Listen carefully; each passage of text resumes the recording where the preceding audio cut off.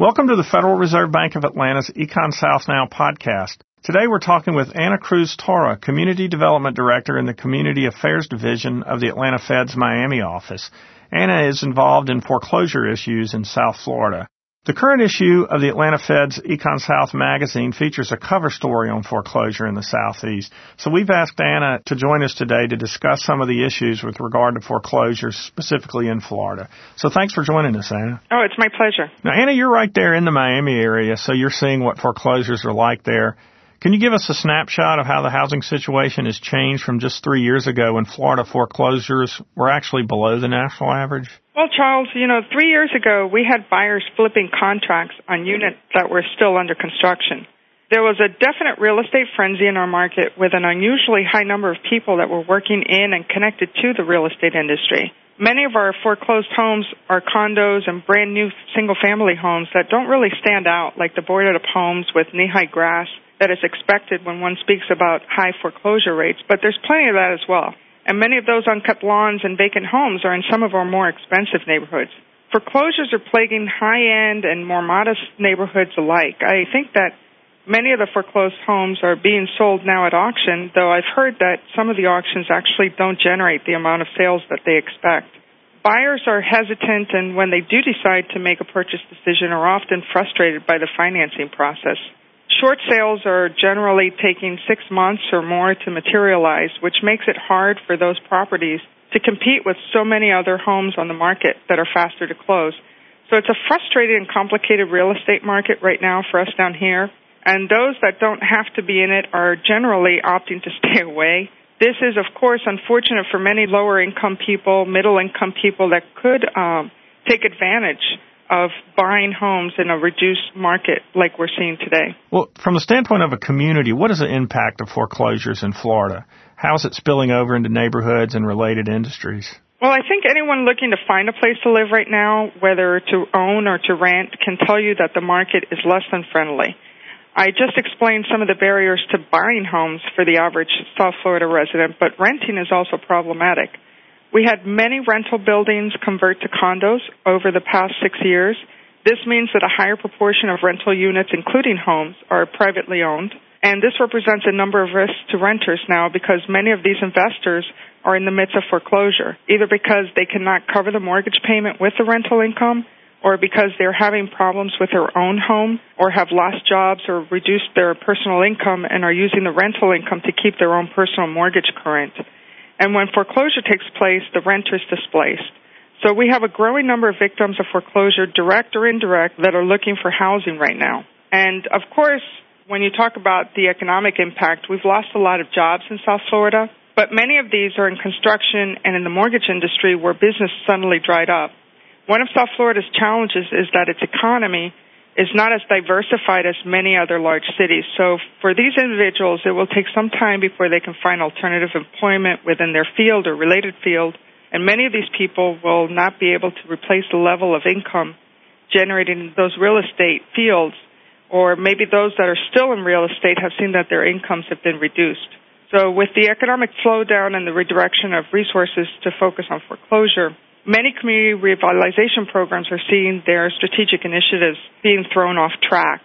And right now, for community and economic development efforts that are targeting the impact of foreclosure, it's hard for them to keep resources targeted toward home ownership and business development, which were their original goals.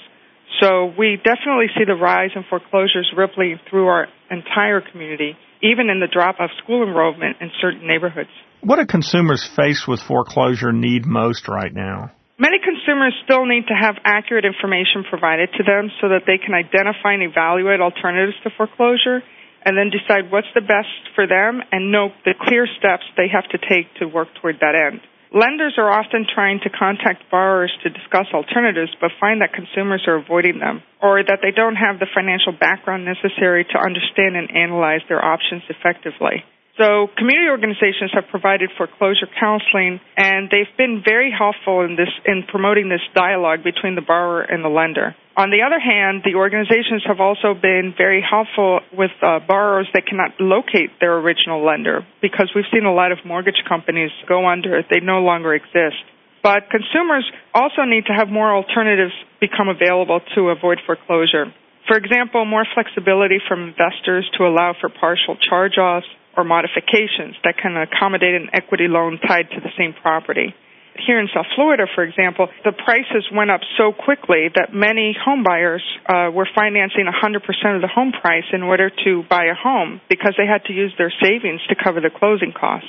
In order to avoid mortgage insurance, or because the primary lender wouldn't allow for the whole 100% financing, many of the buyers then financed 80% with a first mortgage and then the remaining 20% with an equity loan. We call these piggybacks or 80-20s. Now, if these homeowners are facing any type of problem with their loan and are looking for alternatives to foreclosure, they have to negotiate with two separate lenders. And it's often hard for them to reach a good alternative or a good solution for their problem. Unfortunately, there are many individuals that were victims of mortgage fraud or other deceptive practices in our market also. And these consumers will need legal assistance in addition to the financial counseling. And there continue to be less than ethical service providers out there skimming the pool of desperate homeowners. So clear and truthful information sources remains very high in terms of our priorities. What is the Federal Reserve doing both regionally and nationally to help with the foreclosure crisis now and for the future? Well, let me tell you about what community affairs efforts have been in the last year, because that's what I've been most closely tied to. We've worked very closely with our community, local government, and lender partners to develop extensive outreach and education efforts to reach homeowners that are in distress and help them assess their financial situation and identify and evaluate the alternatives available to them. The primary goal of these efforts has been to mitigate foreclosure by allowing lenders to reach borrowers, request current financial information from them, and then look for ways to keep the family in the home by modifying or refinancing the existing problem loan. The Atlanta Fed launched a Foreclosure Resource Center webpage earlier this year that's available under the Community Development Resources at the Atlanta homepage. And this site provides a number of useful, informative links on foreclosure-related topics, and more importantly, provides information on local contacts throughout the district and outreach events that individuals can attend locally. The Federal Reserve was also one of the early partners in the Hope Now Alliance and Hope Hotline established by the Neighbor Works America organization to reach out to inform borrowers of their possible alternatives to foreclosure and how to take action to save their home. There are a number of national lenders that have partnered with the Alliance and are hosting numerous community foreclosure clinics throughout the country. But in addition to mitigation, we're also looking with NeighborWorks to address the post-foreclosure challenges faced by families, by neighborhoods, and by communities that have fallen victim to high concentrations of foreclosed property and the ensuing home value depreciation. I'd say that a great deal of research and analysis is also taking place to better understand the effects of the current economy and the economic and credit environment on the market and the consumers. And we are working with community organizations and other entities to help provide data and to assist in the analysis of data to better focus the foreclosure mitigation efforts that are underway. The problems within the mortgage industry and the challenges being faced by homeowners and communities are far-reaching and very complex.